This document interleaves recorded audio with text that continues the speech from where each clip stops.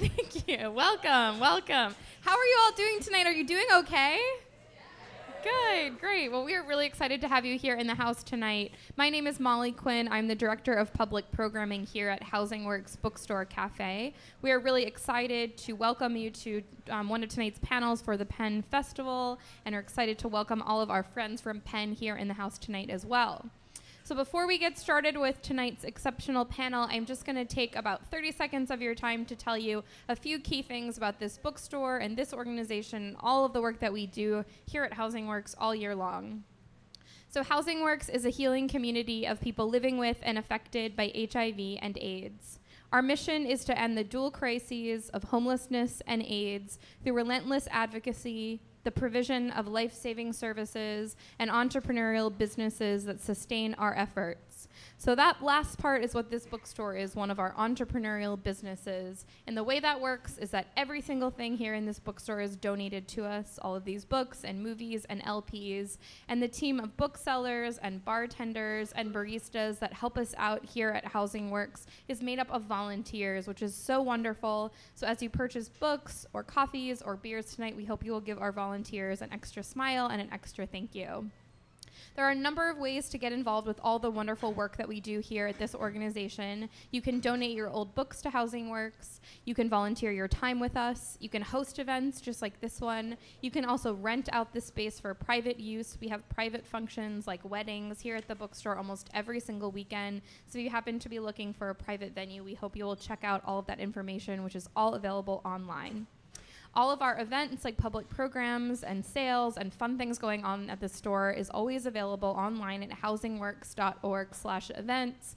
And these postcards that are behind me are also up at the register, which list our entire May calendar. We have really great readings and comedy nights, storytelling competitions, panels, book launches, and other really fun things at the store. So we hope you will come back and see us really soon. You can also catch up with us on social media, on Twitter and on Instagram. We're at HousingWorksBKS, which is another great way to keep up with our events calendar, our sales, and all the other cool things that we do here at Housing Works. All right. So I'm very, very glad to welcome you all here tonight. I want to say a special thank you to our friends and colleagues at Penn America for bringing part of the festival here to our beautiful bookstore, and thank you all for coming out tonight.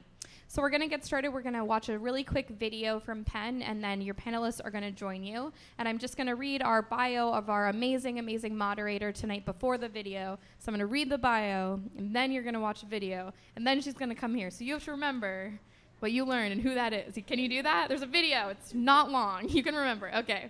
So our moderator tonight is the amazing Amy Gall. Amy Gall's work has appeared or is forthcoming in Tin House, Vice, the LA Review of Books, Poets and Writers, Guernica, Brooklyn Magazine, Joyland, Pink, among others.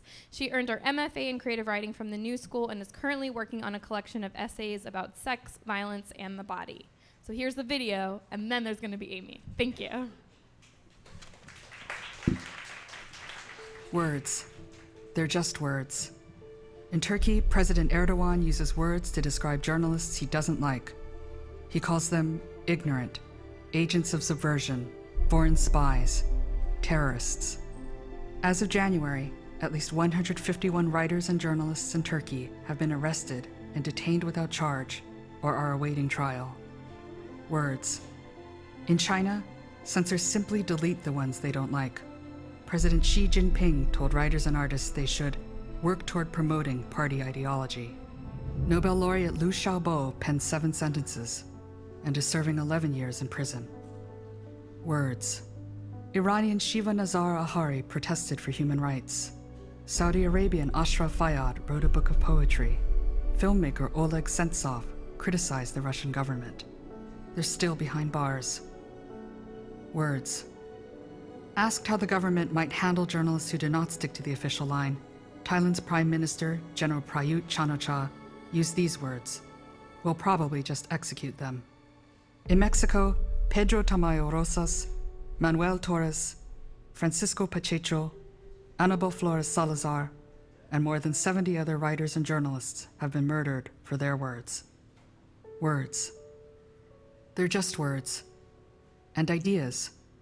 And films. And songs. And stories. And research.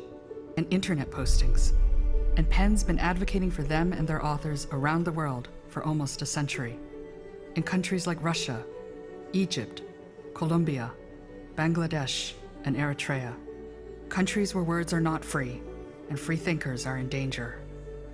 So when the President of the United States calls journalists the enemy of the American people, or says a news organization is going to suffer the consequences, when he puts arts and humanities on the chopping block and denies the meaning of words, it reminds us of other words from other leaders and leads us to raise the question, can it happen here?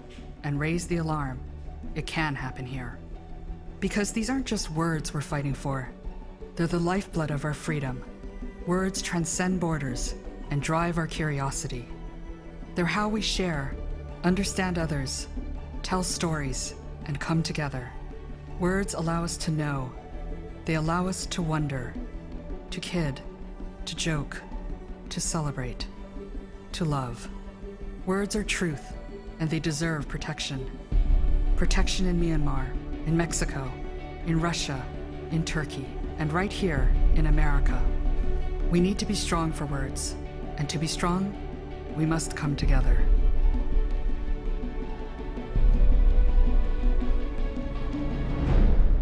PEN America, louder together.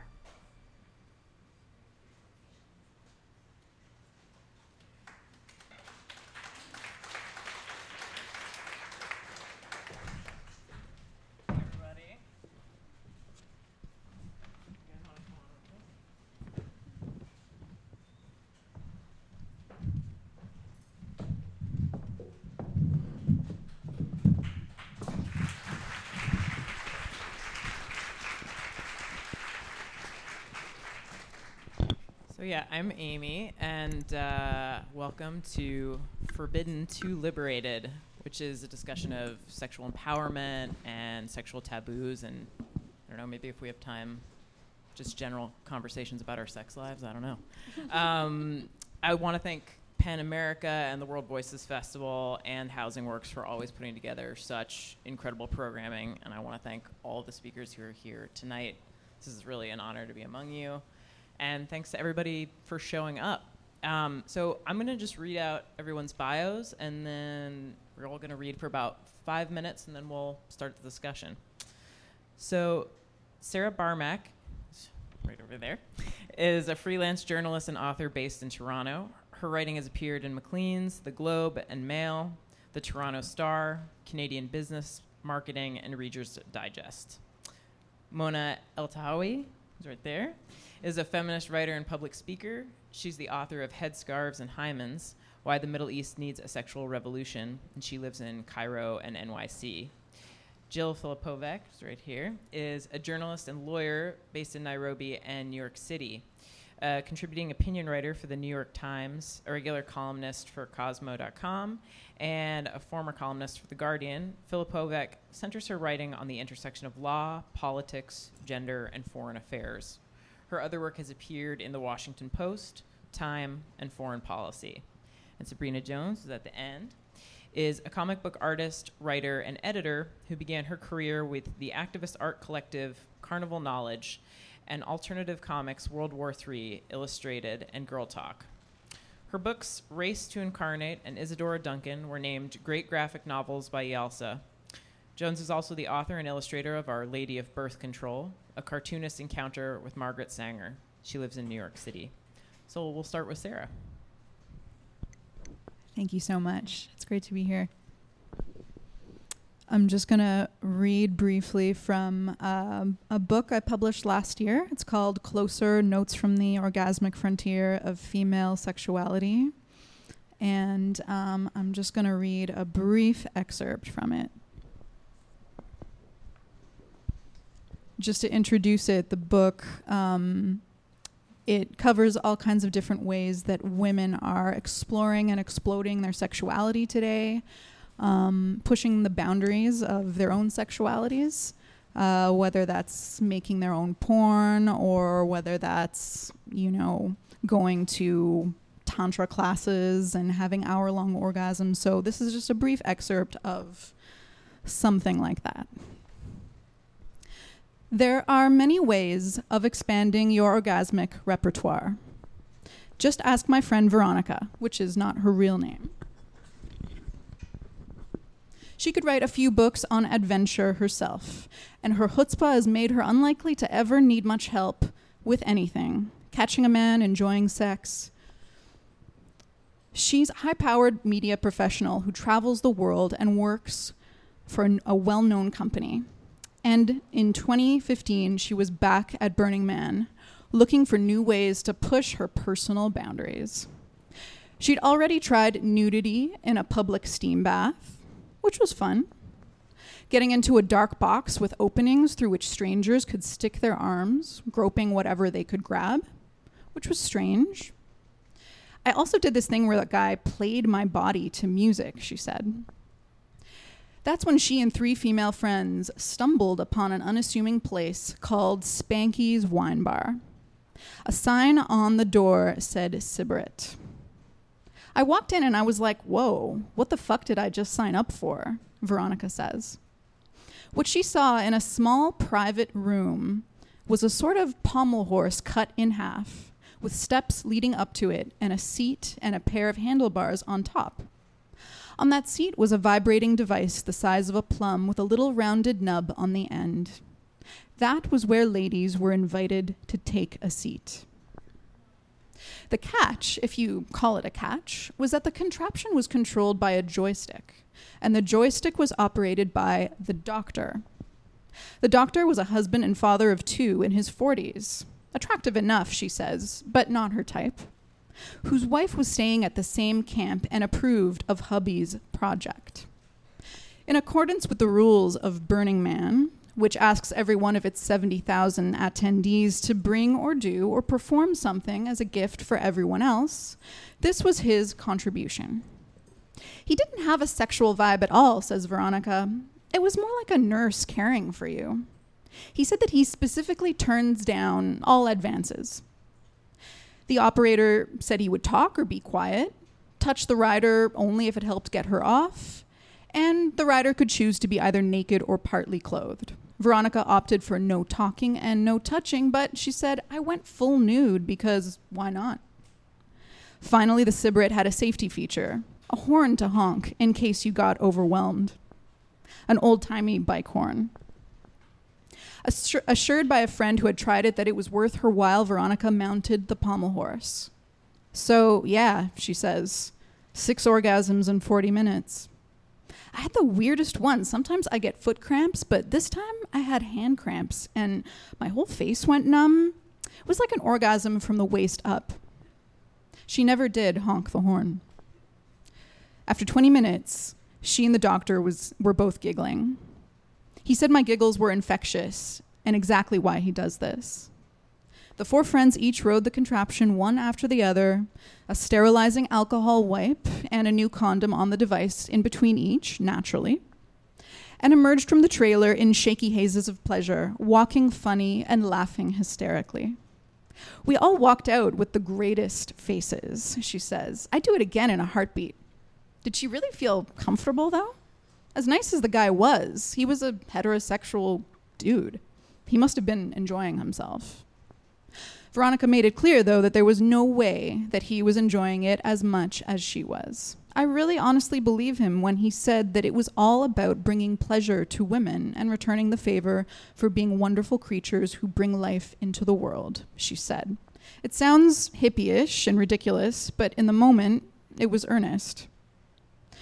Veronica is a heterosexual woman, but at that moment she felt no desire for any man, just the desire to sit on the little plum with a condom on it. She didn't mind doctor, nurse, operator man, not in the slightest. But he wasn't a big part of her turn-on either. It was the pure play of it all, the feeling of being in a fit, strong body, the sensation and numbness and strangeness and laughter and weird nerve jolts coursing through her. There's a German word, Funktionslust, that has no equivalent in English. It means the pleasure of functioning, the enjoyment taken in performing something you do well, like a bird flying or an athlete scoring. On the Liberated, Veronica felt Funktionslust. Thank you.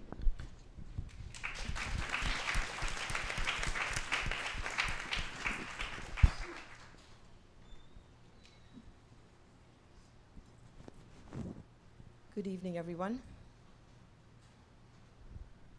When I returned to Egypt for our revolution, I wanted to inhale Egyptian men. There is no other way to describe it. I felt a visceral need to take my guilt-free self, older and better able to withstand the cultural and religious freight under which I had once keeled, and try to find a man who had undergone a similar reckoning. It was well and good to march together, to risk our lives together, confronting the regime. But what would happen after the protest was over? How would the impeccable politics those men held towards the regime hold up where the social and sexual revolutions were concerned? Amira, a 32-year-old who I had met at an event for self-defense in Cairo, echoed those words when we discussed whether the Egyptian revolution had transformed the home.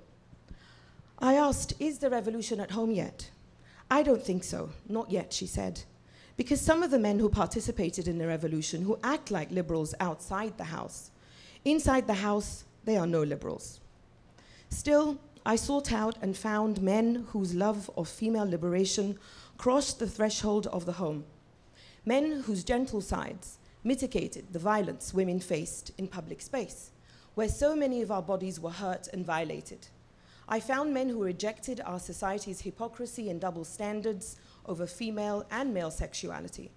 I found men who were willing to be comfortable, who were willing to be comrades in our sexual revolution, who were willing to renounce the privilege that allows them the lazy option of sexual double standards. These men were my allies against any who would leave the revolution outside the bedroom. Very few people in the Arab world are willing to talk about sex that is not between a husband and a wife, and even less about sex that is not between a man and a woman. When an Egyptian friend of mine came out to me as a lesbian, she also explained why.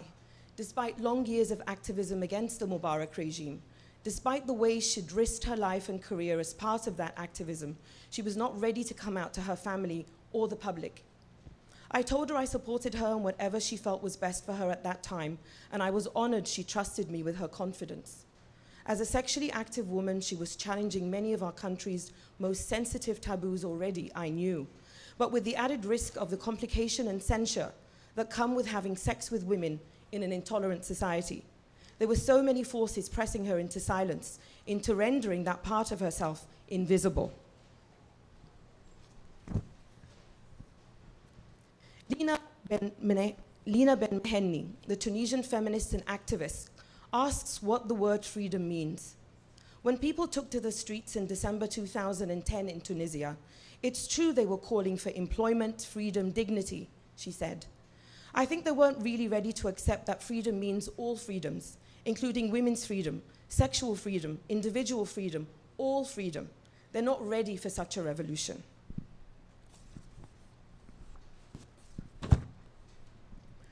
One book introduced me to the great female poets of desire in Arabic.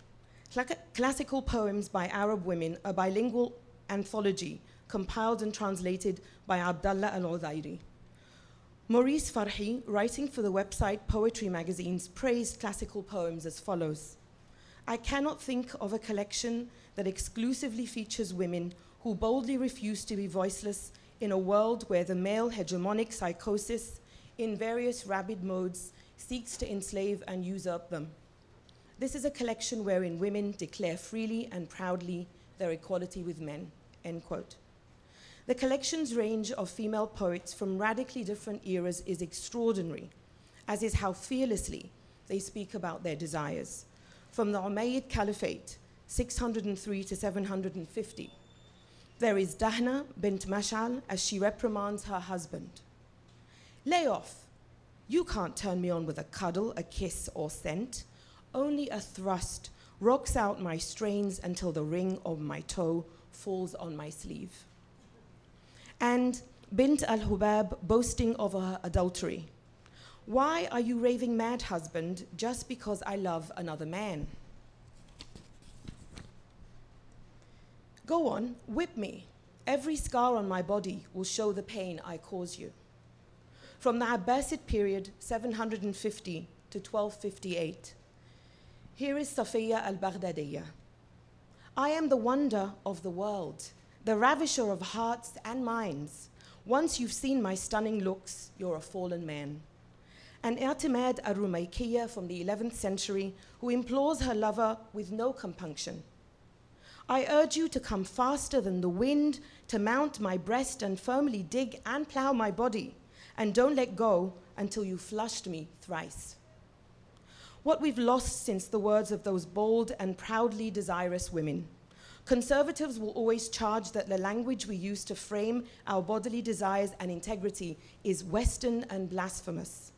But there has always been a language of female desire and pride in Arabic. It is ours to reclaim.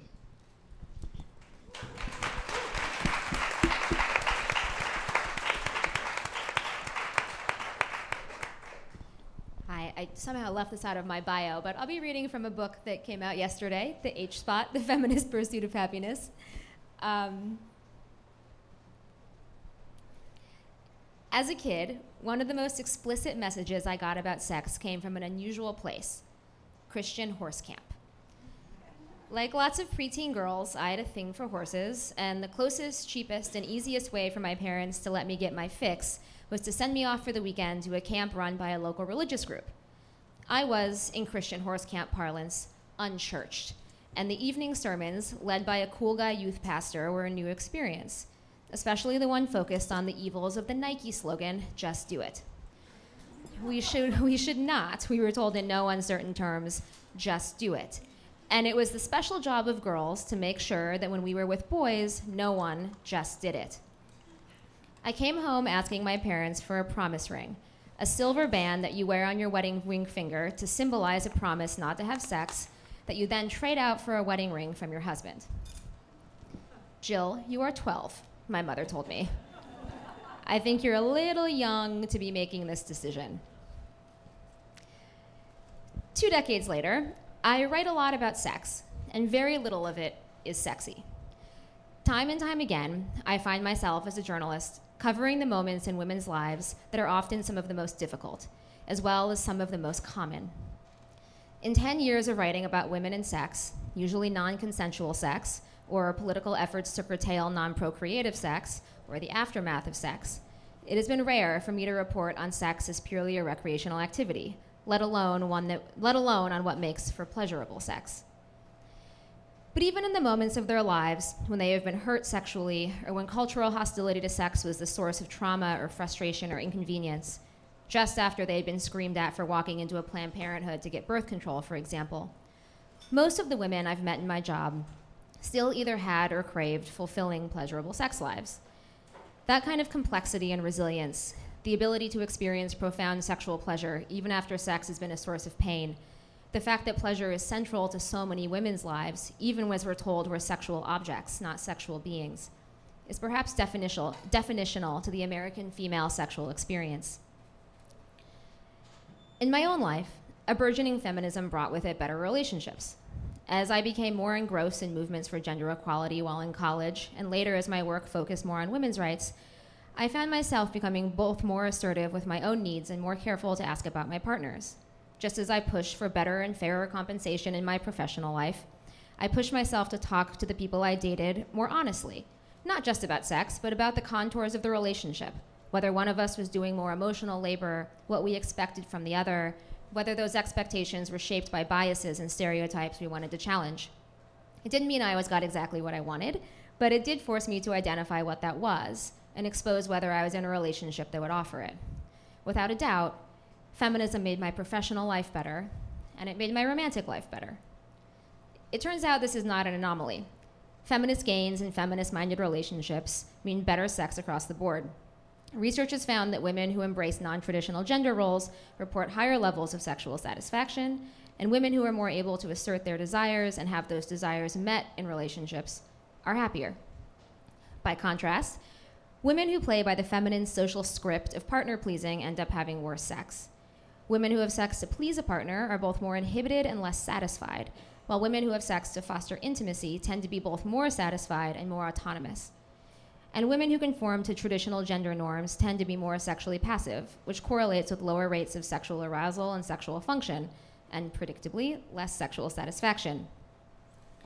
Americans, though, have a disordered relationship with sex and pleasure, and with female pleasure in particular. Narratives about female sexuality tend to put us in a few boxes.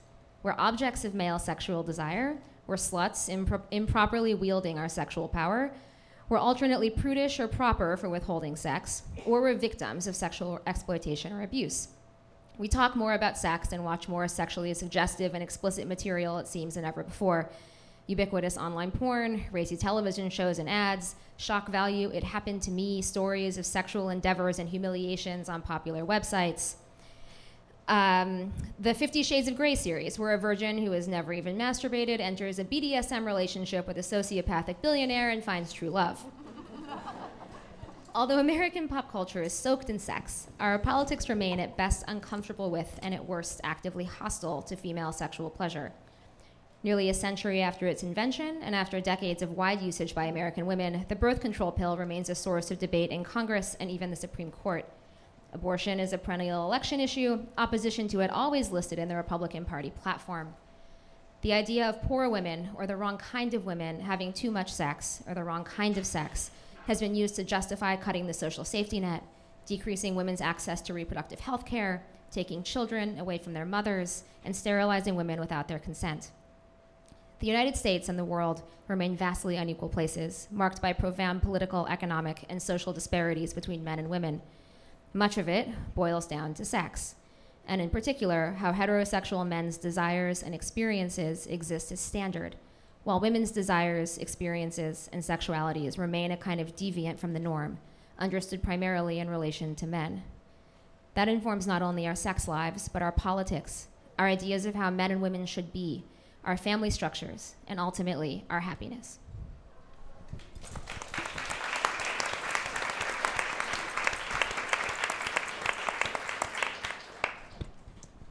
Well, that comes to me. If you'll wake up my laptop over there.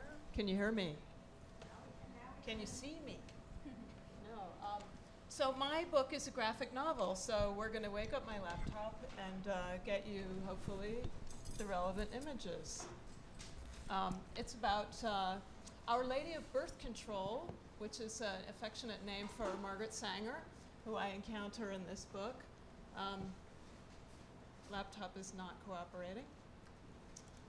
Escape and,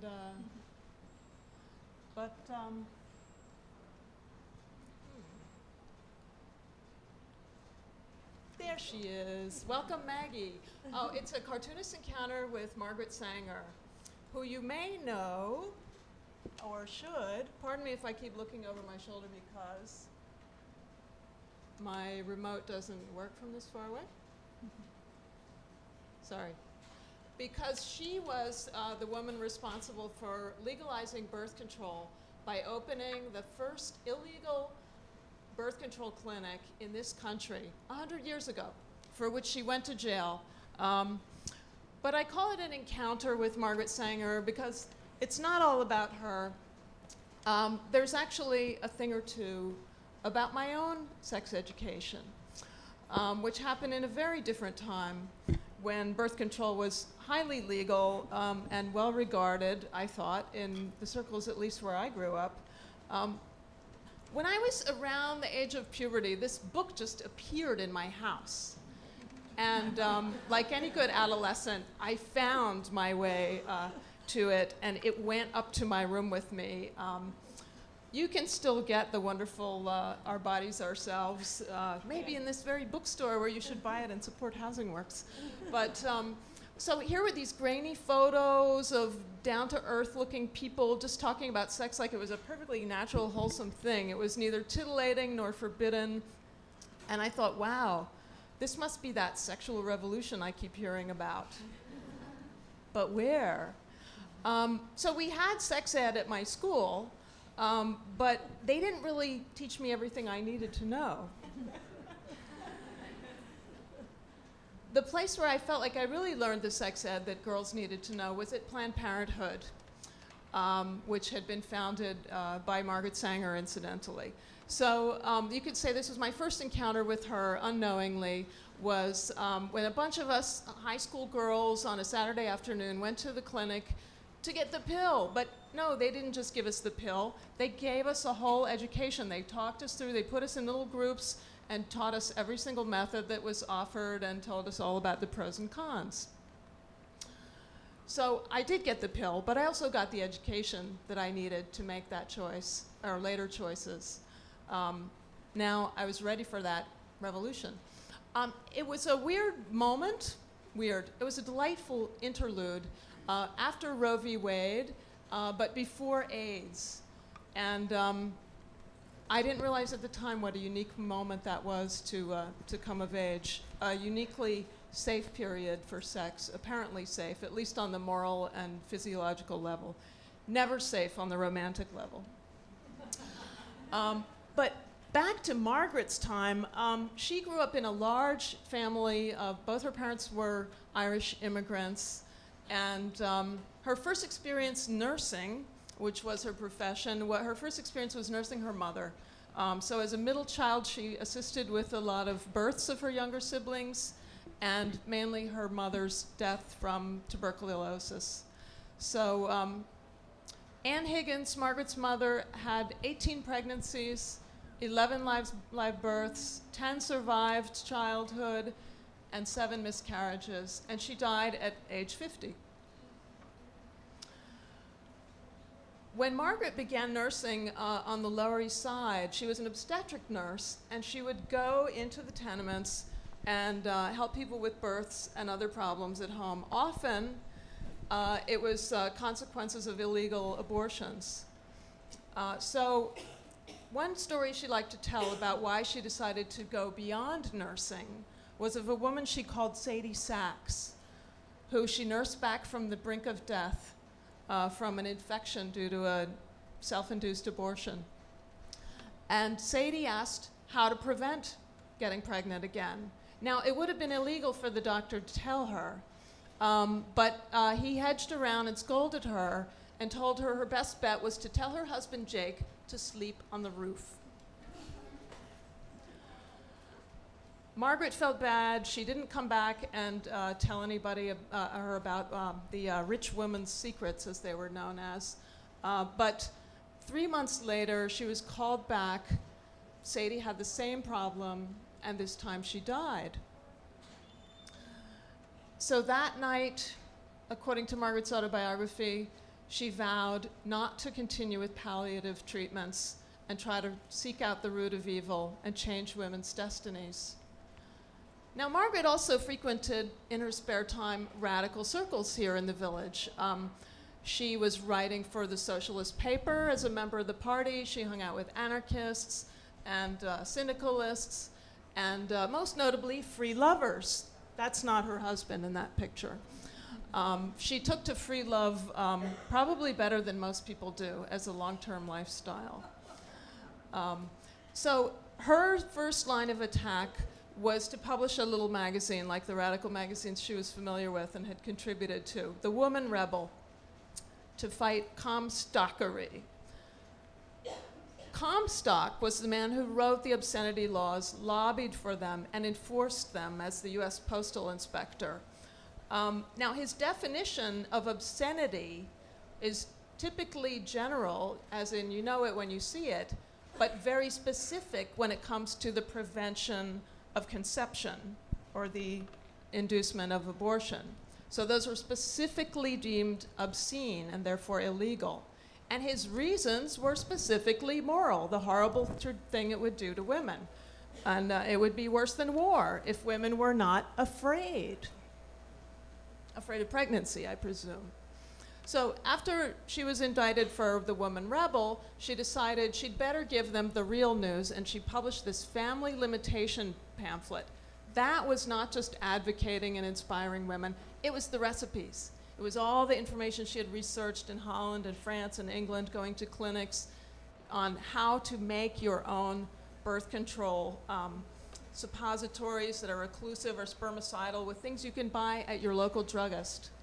Well, her husband did 30 days in jail for this publication, and she decided to up the ante by opening an actual clinic in October of 1916 with her sister and another worker, And so all of the elements, the products that she demonstrated, you could buy legally if you could get a druggist to sell them to you, to convince them that that thing that looks like a diaphragm, you needed it for prolapsed uterus, not to not have babies.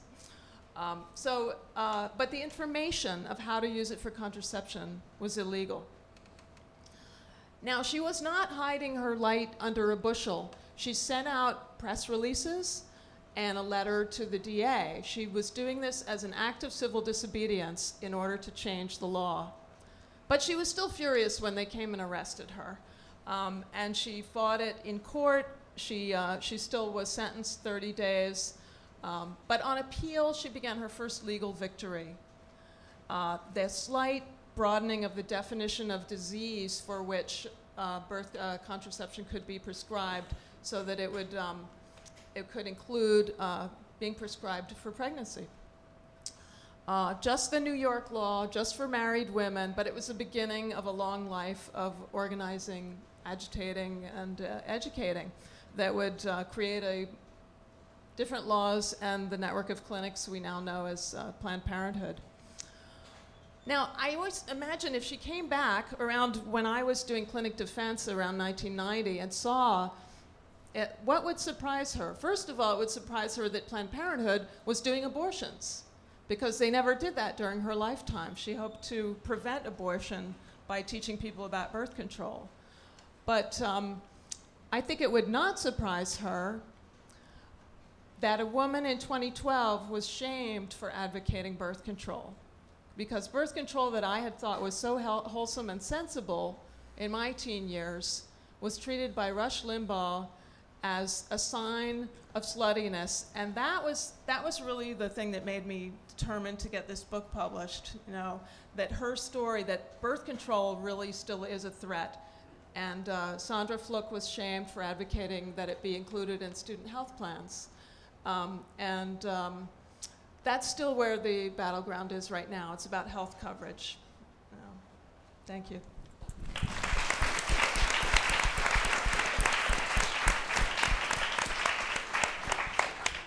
That was really great. So I wanted to start off with, you guys really started to delve into this, but what does sexual liberation look like for you all personally, but then also on a collective state level? Whoever wants to start. Okay, I'll jump in.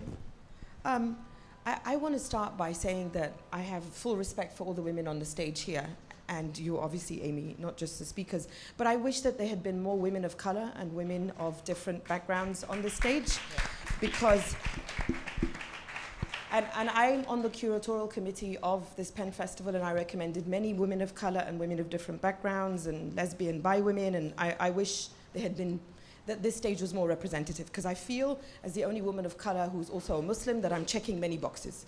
So anyway, with this burden of representation now out the way, for me personally, sexual liberation is intimately connected with what it is on a political level, because I am speaking here as an Egyptian and as a Muslim, and as a woman who's not monogamous by choice, and as that same person waited until she was 29 years old to have sexual intercourse, penis to vagina.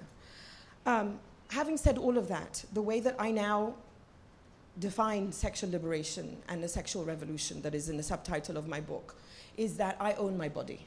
And that ownership of my body means that it is my right to have sex with whomever, with their consent, obviously, because consent is a good thing, with whomever and whenever and in whatever way I choose, with a man, with a woman, with many men, with many women, whatever I want. And because of that definition, when I fight marital rape, it's revolutionary. When I fight female genital mutilation cutting, it's revolutionary. When I fight for my right to walk down the streets of New York City or Bombay or Cairo, it's safely without being groped or harassed, it's revolutionary.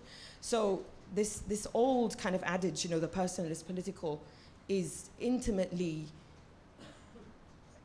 strung through everything I do, because one of the passages I didn't read in my book, which I had meant to, was how in 2009 I attended an event in Beirut, Lebanon that I thought I would never attend. And it was for the publication of oral narratives of lesbian and bisexual women in Lebanon. So Lebanon is a country of Christians and Muslims and various sects and ethnic backgrounds. And on that stage in 2009, Beirut, Lebanon, were two women, one reading in English, one reading in Arabic, who openly identify as lesbian. So reading all those oral narratives about homophobia in the Middle East, in Lebanon specifically, but also how when those people leave to supposedly escape homophobia, they come here, the so-called Western, experience racism and Islamophobia. So it has to be personal and political for me. The fight that I put up to rid myself of the guilt and the shame, but also all the other fights that I think many people who don't come from my background, which is why I wished other people were represented here, fight and understand the politics of in a way that I think is more complex than sometimes seems from over here.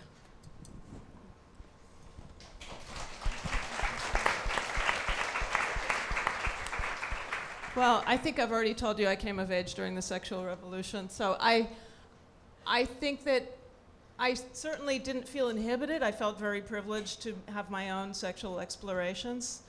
And yet it was so complicated.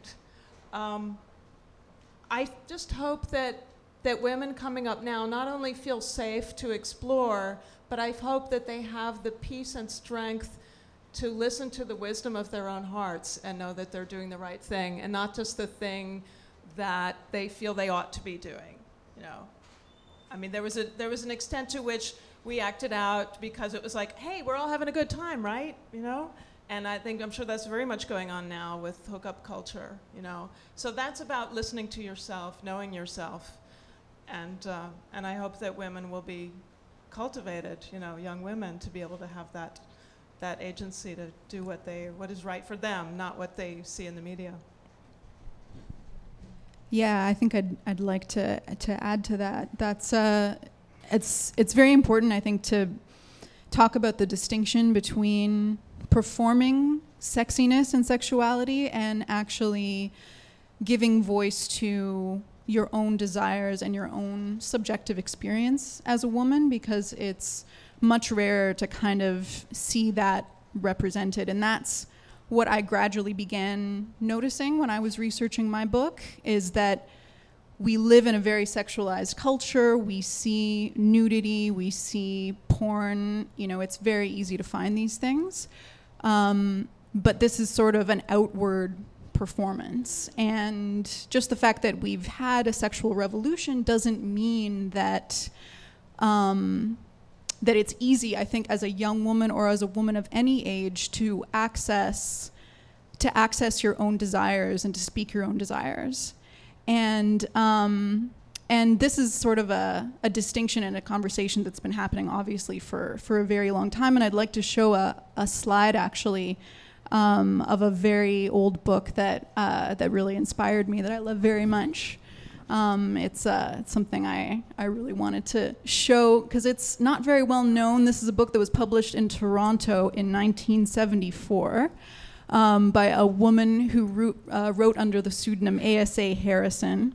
And it was, you know, it was published sort of in the heyday of the 1970s, and it was verbatim interviews with 24 women. The long title of it is 24 Women Talk About Their Orgasms. And it's just verbatim documentary style interviews with women of all different ages about, you know, when did you have your first orgasm and what did it feel like and what do orgasms feel like for you, and these long run-on sentences, and it's kind of wild in that 70s way, but it was sort of an act, it was sort of a revolutionary act for women to actually talk about what does sex actually feel like, as opposed to, you know, what does it look like, or, you know, or it's and I think that today we're kind of seeing books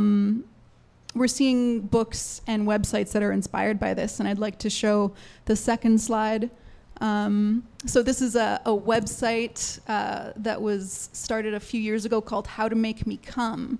And it has a lot in common with that earlier book. It's just letters, anonymous letters written by women about what really gets them off. Not that the orgasm is the be-all and end-all of sex. That's another sort of male-influenced idea that sex is like this linear act.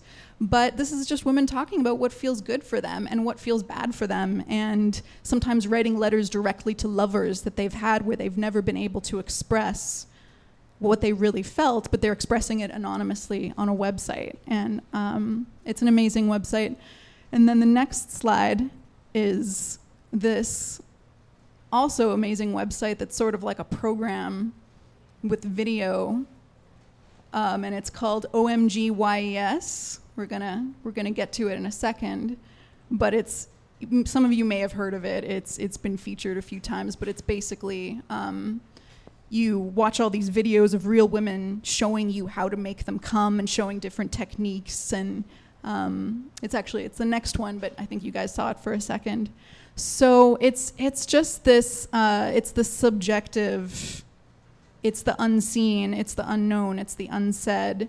A lot of sexuality is invisible. A lot of women's sexual expression is invisible, even simply when it comes to the anatomy of women and other people who have vaginas, trans men.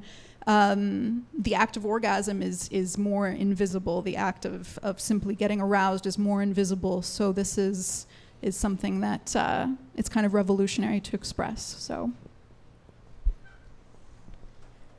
Well, I'm sort of primarily interested in the political aspects of what sexual freedom and liberation means.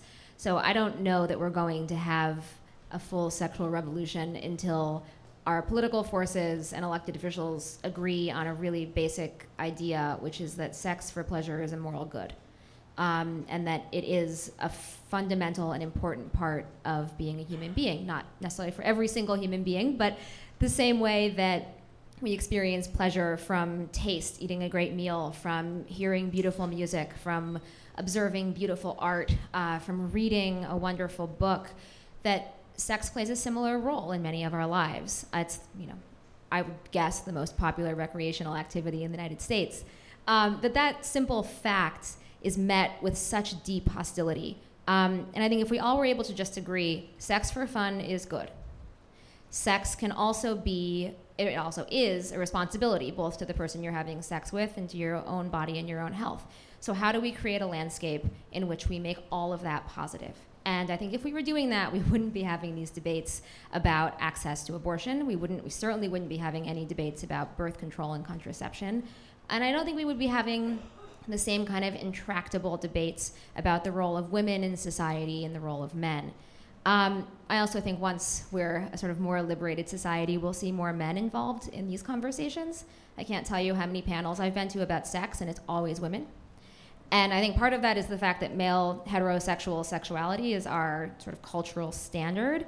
And so straight men don't often feel a need to interrogate it or think about it because it is just the baseline from which all of us operate.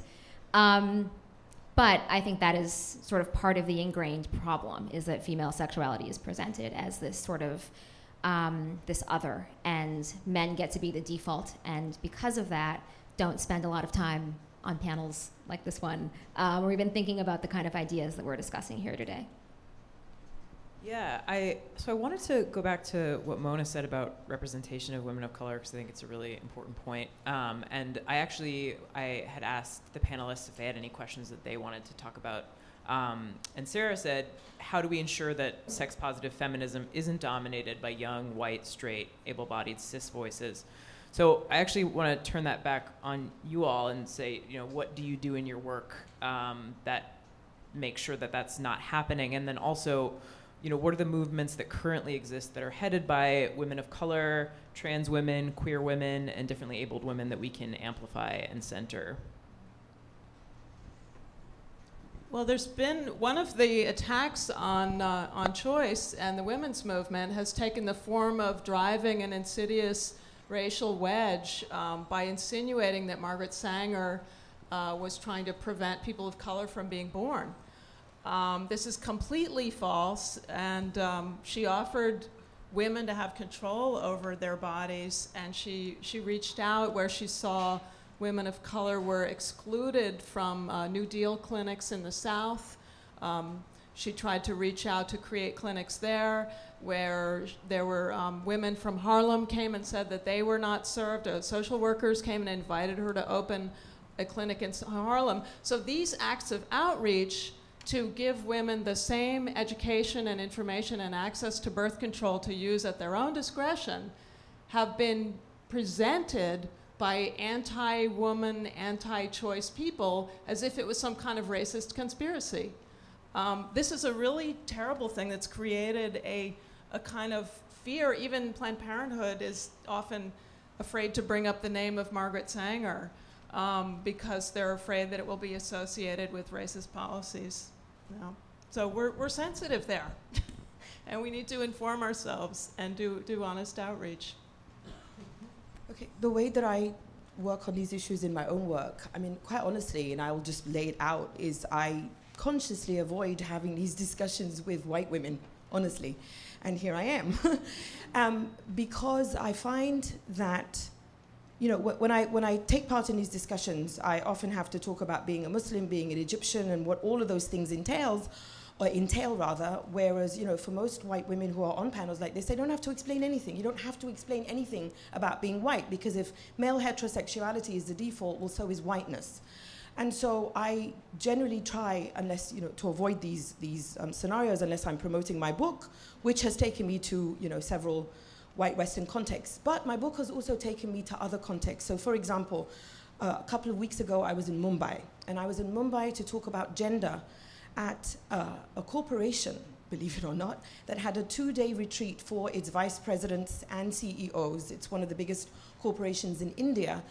And I was invited by an openly gay vice president in this corporation called Godrej, and it's his job to make sure that they do diversify and they do have representation of LGBTQ and differently abled people. And I also took part in a panel discussion that I've never taken part in anything like it in the United States or other white Western contexts. And it was a discussion in which 3 Indian feminists and myself talked about sex, sexuality, and queerness. And in the audience were several differently abled people, because one of the women on the panel started an NGO called Sex and Disability. And so several of the people from the NGO came. There were people whose his vision, you know, they were differently abled in the visual sphere, so to speak, and others who were in wheelchairs. And at that discussion was a group called Labia, and that stands for Lesbians and Bisexual Activists in India. And that group has been active for 20 years in India. So I'm able in these kind of contexts, or I was in Lahore last year, or Nigeria, South Africa, Bosnia, in these contexts to have very complex discussions where we bring all these different aspects, where no one is the default, where no one's agenda is the agenda around which we revolve. And so in this panel discussion on sex in Mumbai, for example, I talked about how, because I waited so fucking long to have sex finally, I thought the concept of virginity was ludicrous and ridiculous. And I want to institute a Lose Your Virginity Day. This is seriously one of my goals. And just to get rid of this fucking word hymen, just once and for all. And so thank you. So I said this, and there was a young Muslim woman in the audience. You know, India is this wonderful country of many different groups and dozens of languages.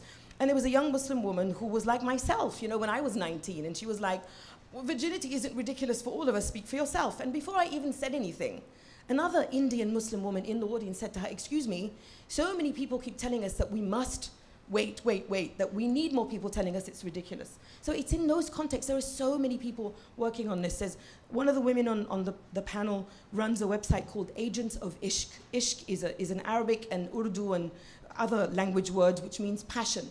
And her website is for sex education and erotica in India. There is a feminist friend of mine who's from Senegal who lives in Ghana who started a website called Adventures from the Bedrooms of African Women, in which African women talk openly, so women from the continent talk openly about sex and sexuality. I recommended all of those people to PEN. I wish all of those women had been on this stage with me, because I can't represent all those women. It's impossible. And all of those women lead incredible sexual movements that, again, in a white Western context, are unheard of. So I just hope in future festivals, voices like that are here, and it's not just me or just one person.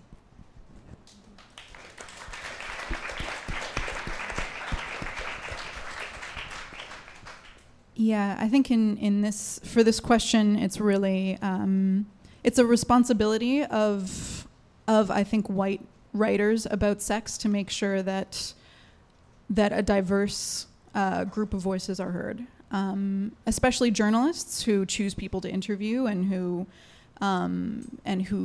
amplify their voices.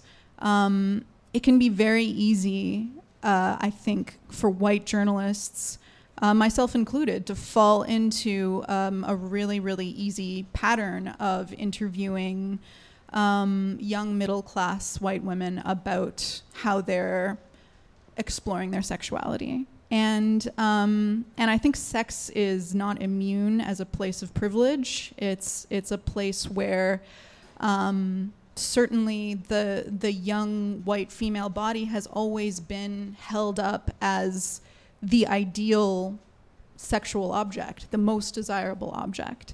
And because of that, I think sexuality operates differently for white women and for women of color who are exploring their own liberation. There is a sense in which pushing those boundaries is perhaps easier in a different way, I think, for a white woman. And I can't speak for the experience of women of color, but I can see how privilege would operate in that space. So I think it's hugely important. I think it's really important to keep aware of that as journalists speaking to women. Yeah, I mean, I think a very basic responsibility of a journalist is to talk to people who don't look and think and live like you. And so, of course, in my work and in this book and in most of what I report on, I always try and talk to women who don't come from my same background and don't look like me and come from, a diversity of experiences. But I want to touch on something that Mona kind of said and alluded to, which is that, of course, who you talk to matters, but also who gets to narrate both their stories and the stories of others matters also. And the reality is, if I'm going into a room of people who don't share my same cultural background, who don't share my values, whose own values and assumptions and motivations I can kind of guess at and I can ask questions around, but I can't necessarily dig super deep into, I can do my best at doing my job. And I can try really, really hard, but I don't know that I'm ever going to be quite as effective as someone who can translate that experience of a particular group of people with whom they share a certain cultural background to a wider audience. And I'll give sort of just an example. I was in Niger writing a story for The Guardian about why Niger is the highest birth rate in the world. And women in Niger have an average of 7 children apiece. And so I was interviewing women in rural Niger, in villages, women who were very generously sitting down with me and giving me their time. And, I would ask questions that, as a reporter, made sense to me. Like, why is 7 children a good number? Or, however many children they had. Why did you want to have 5 instead of 3? And 2 to 1, these women looked at me like I had 3 heads and said, well, 7's bigger than 3. It'd be like if you ask somebody, why is $7,000 better than $3,000? Well, you idiot, of course it's better. The reality is, I wrote a story I was proud of, but I don't think that I ever fully got it. I tried very hard. I, showed up with empathy and thoughtfulness and tried to do my job as well as I could. But the reality is I was not going to be able to write that story as well as somebody who was either a part of that culture or a part of a culture that was at least a bit more adjacent to it and could understand some of the basic assumptions that the people they were interviewing had. Of course, that doesn't mean that we can't report on people who are different than us, right? If that's the standard, then we're all in a lot of trouble and we're going to live very myopic and sad lives. But there is also a real strength not only in having narrators of their own lives be a diverse group, but in having journalists and filmmakers and people who are telling the stories of others who are not themselves also come from a diversity of backgrounds, because we're simply going to get richer, more accurate, more interesting, and more probing stories. So I guess there's sort of to second the call for making sure that festivals like this are diverse, not just racially, but also in terms of where people are people of different nationalities and sexualities and backgrounds of all types. I want to make sure that we have a little time. We have about 5 minutes left to take audience questions. I know. Oh no! I mean, this was great. It just went so quick. So we don't have a microphone, so just shout out, and I'll repeat it back. Yeah. Well, I mean, I look up there and I see 1 woman of color and 5 women who have never even come close to menopause. I'm almost there. I'm almost there. Believe me. I'm actually young. I look younger than I am. Very beautiful looking, so yeah, but this is all about women in their 30s. No, I'm going to be 50 in the summer. That's very nice of you to say that. 56 over here. 49. Oh.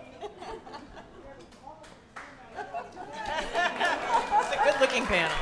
It's because we have a lot of sex.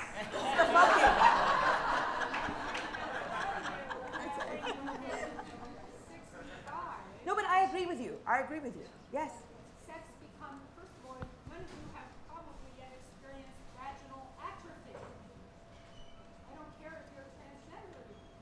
It's a very different thing once you're older. And older women sort of should be represented as well as older women of color, older women from different cultures. It's all kind of a sexual revolution revisited, which was, and I was happy that it was a sexual revolution in a way, but it was also a very painful, difficult time, and I think maybe still is.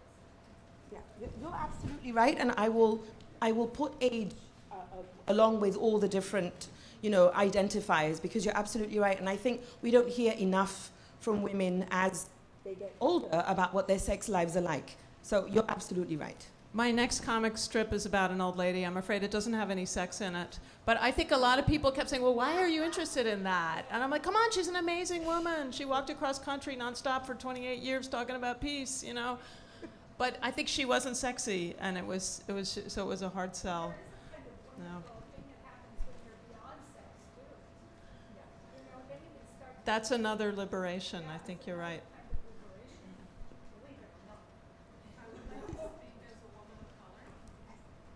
Yeah, right there.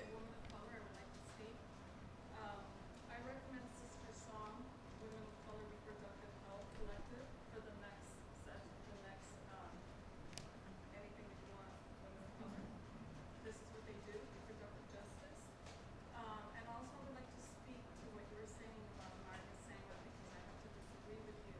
As a Puerto Rican woman, I've done a lot of research on Margaret Sanger and the pill, because I'm writing a play about how the pill was used on the wombs of Puerto Rican women. I discussed the clinical studies of Puerto Rican women, and it was definitely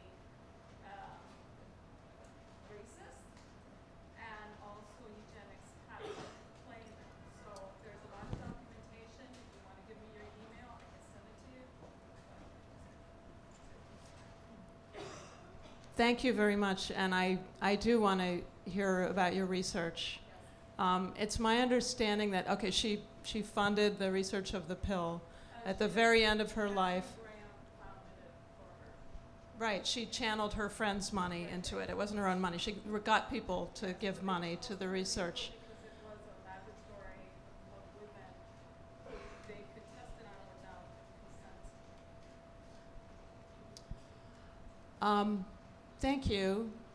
And I do take it seriously. I have studied a lot about the eugenics charges around her. I feel that her stance on eugenics, her idea that eugenists ought to be interested in birth control, was more based on preventing disability and should be more. She may have overlooked the race of the people who were being experimented on, if that was still during her involvement with the issue. But in terms of her actual motivations, she never endorsed racial categories for eugenics. She talked about it primarily in terms of health. So to that extent, I think the modern disability rights movement should be more offended by her eugenics statements than people of color, because it was more based on that. But I will talk to you after. Thank you. I think we have time for one more question. There? I thank you all. Really great perspectives from a variety. And I'm just curious, I think a lot of us have seen how segregated the feminist movement is in many ways, whether it's visible at protests or marches, but also in art exhibitions that are getting into gender issues. Not completely segregated, but there's definitely a divide. And I'm just wondering, like, what your thoughts are on how we can both, as Mona said, really these discussions have so much complexity, and it can only happen when there's representation of different cultures, different ages. But how can we both have that specificity, but also be inclusive, so that everyone, can feel they have it, see the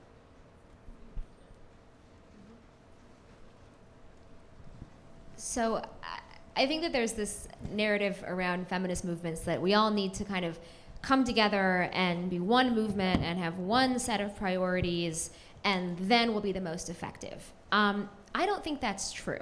Women are more than half the population. We are going to have different priorities, different interests, different things that we think need to get done. To me, the question is not, do we have to be, do we have to be, I don't want to say we don't have to be inclusive, of course we do, but do we have to kind of come together under one single umbrella? And no, I frankly think the feminist movement can be stronger if we have people who are pursuing kind of different paths underneath a big tent. That said, I think what the feminist movement does need to do is consider what is sort of on our priority list and whose interests do we kind of put to the forefront. And that doesn't have to be one thing, right? It's not like it's a top 10 list and only one thing can go on each line. But, of course, the feminist movement, like every other movement, like any other kind of group of people in a sexist and racist and hierarchical societies, reproduce many of those hierarchies. And so I think for us, the challenge is really considering, doing what we're doing here, which is whose voice isn't on the stage and who aren't we hearing from. But then also considering when we're putting forward policy goals and political priorities, who does this benefit? And are we looking at who's at the kind of proverbial bottom of the totem pole here? Whose voices aren't being included, and whose needs are being best met, and whose needs are kind of being subverted or told to wait their turn. And I think if the feminist movement, doesn't mean we're always going to come to the same conclusion, right, to those questions. We're still going to reach different answers. But I think that kind of interrogation of ourselves and of our kind of fellow comrades is more valuable than an argument that we all need to be kind of under the exact same umbrella and like holding hands and singing Kumbaya, which I know isn't what you were saying, but. And I'll add real quick. I mean, I think what's happening in the United States now is really important. The recognition that there is a fascist fuck as president who is racist, misogynist, Islamophobic, homophobic, ableist, so many other ists, I think has really crystallized what the problem is for us. And we look around and the recognition that 53% of white women voters voted for him, knowing that he's a sexual predator and a fascist fuck. And so we understand now that it's not just about being women. It's not, I'm not interested in just having a woman, like Nancy Pelosi today said outrageous things about reproductive rights. And, once again, another politician, a woman too, is willing to throw us under the bus for, what the fuck is wrong with the Democrats? I don't know. So this is what we have to recognize, that sometimes you have to look at a woman and say, just because you're a woman does not mean I support you just because you're a woman. I'm in here for feminism, And then you look around a city like New York, the fact that it's just now at the Elizabeth Sackler Gallery for Feminist Art that there is an exhibit called We Wanted a Revolution of black women artists and women of color. What took them so long? What took them so long? So now we're finally, because we're being crystallized into this, finally seeing it through the body, unfortunately, of Donald Trump, the ugly image of what he represents. It's about fucking time. So I think, yes, we all have different roles to play, and we can also amplify.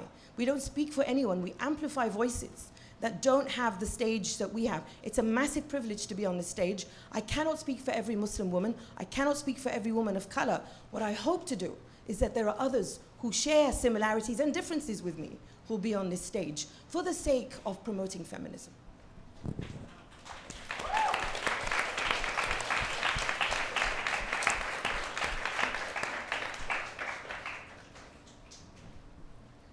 Okay. Well, thank you guys so much for joining us and for asking such involved questions. And thank you so much again to everyone on stage. This was really an honor. Have a great night.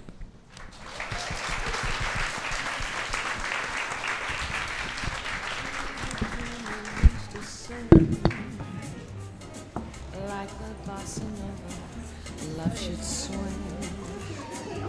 They used to harmonize, two souls in perfect time. Now the song